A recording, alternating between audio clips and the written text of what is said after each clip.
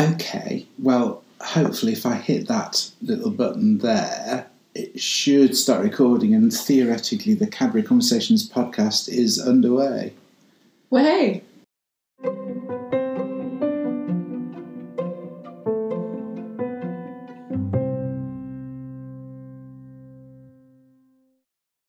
So, here we are. So here we go.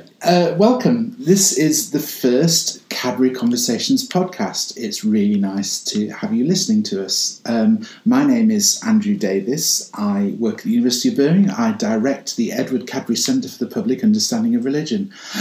Deep breath. So the Cadbury Centre is here fundamentally to enhance the public understanding of religion. We want to talk to people about why religion matters, what religion does in public life, what it's here for, how it can be a hindrance to public policy, but also how it can be an advantage in public life and the difference that it can make to people.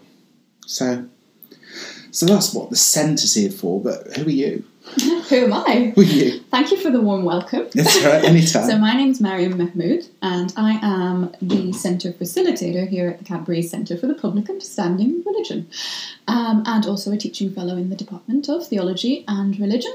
So yes, I work alongside yourself, if you have forgotten already. It's easily done. I'm getting old.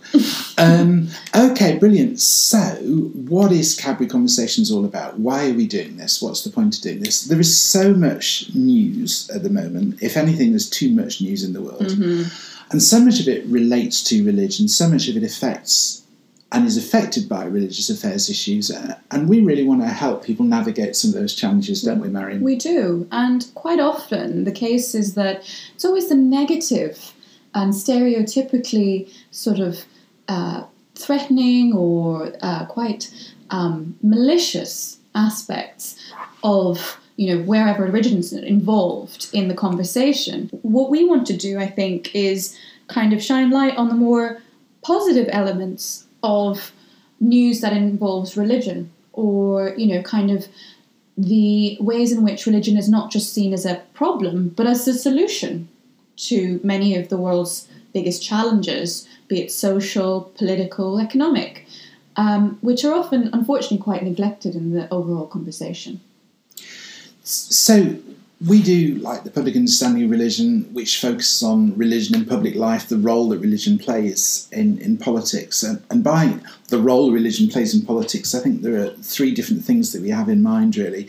One of them is just the fact that religion is an important motivation for people, and how religion is changing, mm-hmm. and how people's interaction with religion and religious affairs is changing. So that's one of the threads of work we do. And then we look at stuff like religion and global politics, so humanitarian affairs, international development, international relations, the kind of the macro politics, if you like, the big picture politics. But that's not all that politics is about. Politics is about people's experience of living life day after day in community and engaging in the polis, engaging in the city and in the life of the city. And so we do a lot of work around cohesion, communities, and how religion features into that. A bit of work on interreligious relations as well. Mm-hmm. So those of you listening to the podcast may have come across the Cadbury Centre in terms of the Faith Leader training programme we do. Mm-hmm. You may have been to some of the symposiums or public lectures or events that we run as well. We're very much focused around making sure that people understand how religion motivates, shapes and influences decision-making at local level, mm-hmm. and at the global level as well. So welcome to Cadbury Conversations, and we hope you enjoy the journey. And just to add to that, I think, not just seeing religion through the lens of theology, but also, as you said rightly, lived experiences. Because I think what's fundamental to sort of, human beings is identity. And one major aspect of many people's identity, how religion not only shapes their actions and behaviours or motivations for things, but also what it means to them.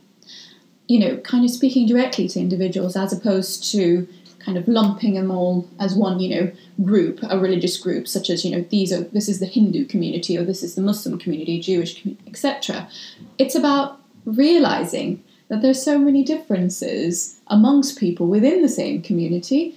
And that difference, we can come to a unified sort of understanding through sort of sharing our differences and accepting them.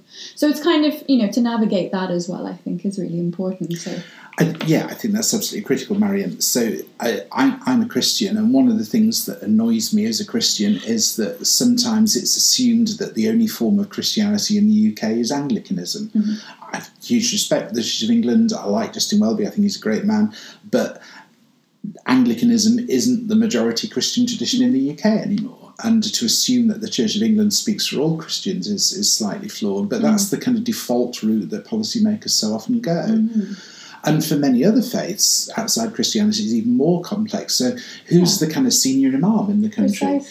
We have a chief rabbi, but we don't have a chief Hindu priest. Or and should there be one is another question. Right, exactly. So, we have a multitude of sort of denominations, madhabs in sort of the Islamic tradition. I'm from the Muslim faith. I'm Islamic faith, rather. I am a Muslim, practicing one. And I grew up in Ireland. So that is also part of my identity. So a running joke that I often tell is, you're asked, where are you from? So who are you? What are you? And you're like, well, I'm a Muslim, I'm of an ethnic background, suppose, And then it's like, no. Are you a Catholic Muslim or a Protestant Muslim? So then again, this kind of, it's imbued with this sort of dynamic, these sort of questions are always raised. And, we live in such a, as cliched as it sounds, a very cosmopolitan world, and to truly understand the essence of what faith means and how it matters to individuals, we really need to get to the bottom of it by unpacking sort of these sort of questions too. So I'm not just a Muslim. I am a woman of Pakistani heritage, of sort of the Irish influence there as well, somebody who, has studied a certain topic and has several different interests. So these schemas of my identity kind of roll into one and make me who I am and make my sort of perception of faith and my sort of lived reality of faith probably quite different from even the next Muslim. So I think that's something we can look at, not just interfaith, but the intra-faith dynamic here as well. Hopefully, wouldn't you agree, Andrew? I think it's a great way forward, yeah. It's really exciting. And I'm sure, like everybody on the planet, would love to just sit and listen to us for half an hour, but it's not just going to be us talking each time. We're going to get some other people to come and join us, aren't we? Rightly so, yes. We are very thrilled to announce that we'll have quite a high-profile list of not just people from the academic sphere, but also from people in the arts and culture and policy side of things, practitioners, grassroots organisations, a whole host of individuals and groups and communities who are involved in some shape or form with religion and society. So kind of unravelling that, speaking to them, their experiences and what they think are sort of the challenges we face today and how religion can be brought into the conversation. Brilliant. We're also going to have 2 new exciting spots in our little broadcast show, and the first one of those we're going to do now. So here is Religion Roundup. Da-da-da.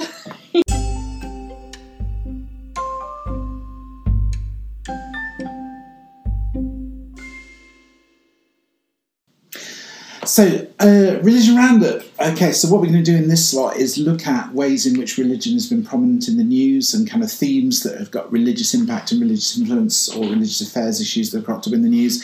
So what's in the news this week? We're not going to talk about the B word. It's forbidden. It's not the right time to talk about that. Never a right time for that.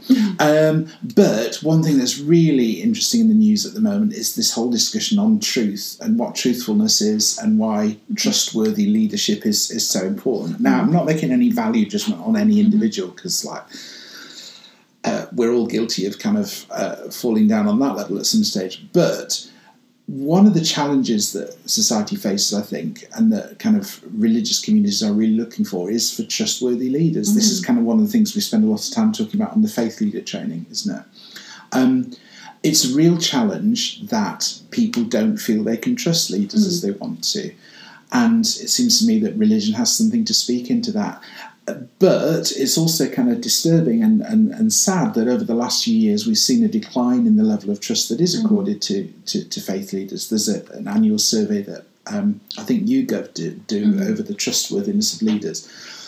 And religious leaders are one of the communities that's fallen furthest down that list, really. So I think it's really important that faith leaders do kind of commit to transparency, commit to openness. Of course, we can't put everything in the public domain, but I think one of the lessons of the religious news this week is that people want to trust their leaders, want to know that they can trust the leaders, know that truth is being spoken to them. So that's my kind of word of the week, if you like, truthfulness. That's wonderful. That's a really, really pertinent topic, timely as well. And just to add to that, I completely agree. I think before we talk about cohesion or dialogue, we need to understand a foundation or foundational pillar of any of that is trust, a mutual trust. So speaking on faith leaders, not only do they have this onus of trust within their community as a person of great standing, but also they're almost seen as sort of gatekeepers to a community and a sort of a bridge that can connect the community to wider society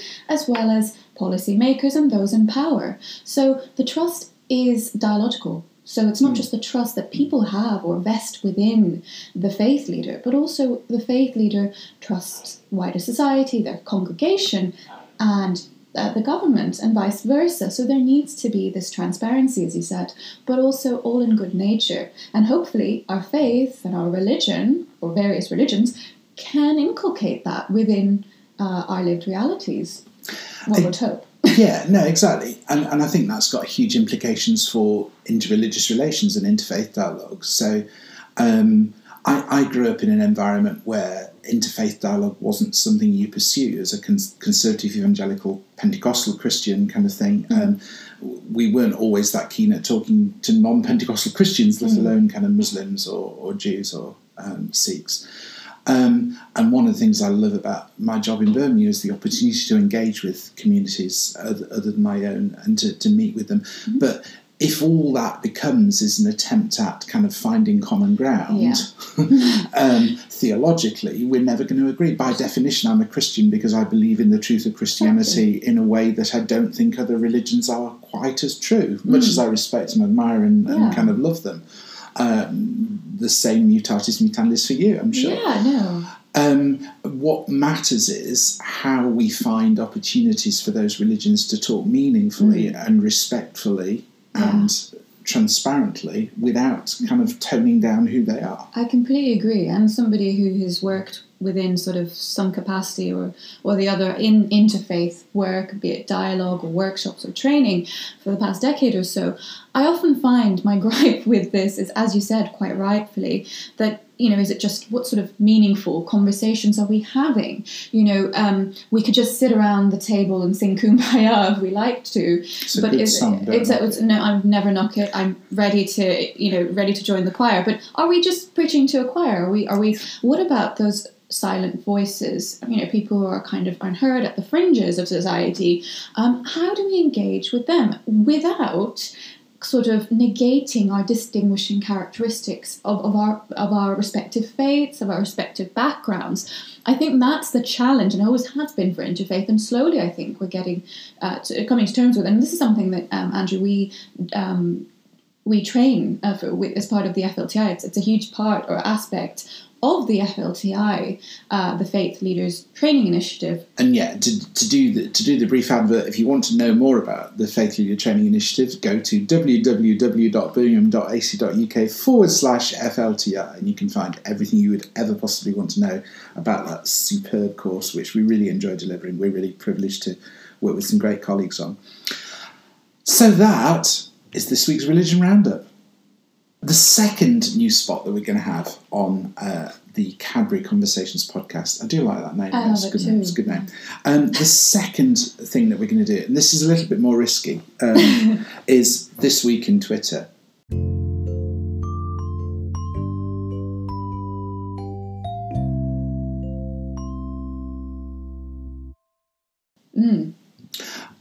So, to help us with This Week in Twitter, this is where this podcast becomes a bit dialogic, because we want you to send us some tweets that we can respond to. That's right. Because kind of trawling through Twitter to find stuff that people are writing about religion is a risky business. Yeah. There's some stuff that's not terrific on there. So, dear listener, if you think there are things you'd like us to talk about or like us not to talk about or want to ask us or want to tell us, do kind of tweet us. We are at Cadbury Centre on Twitter. Do drop us a line. You can also tweet at me. I'm at Dr. A. Davis, and Mariam, you are? I'm at Mary Mood.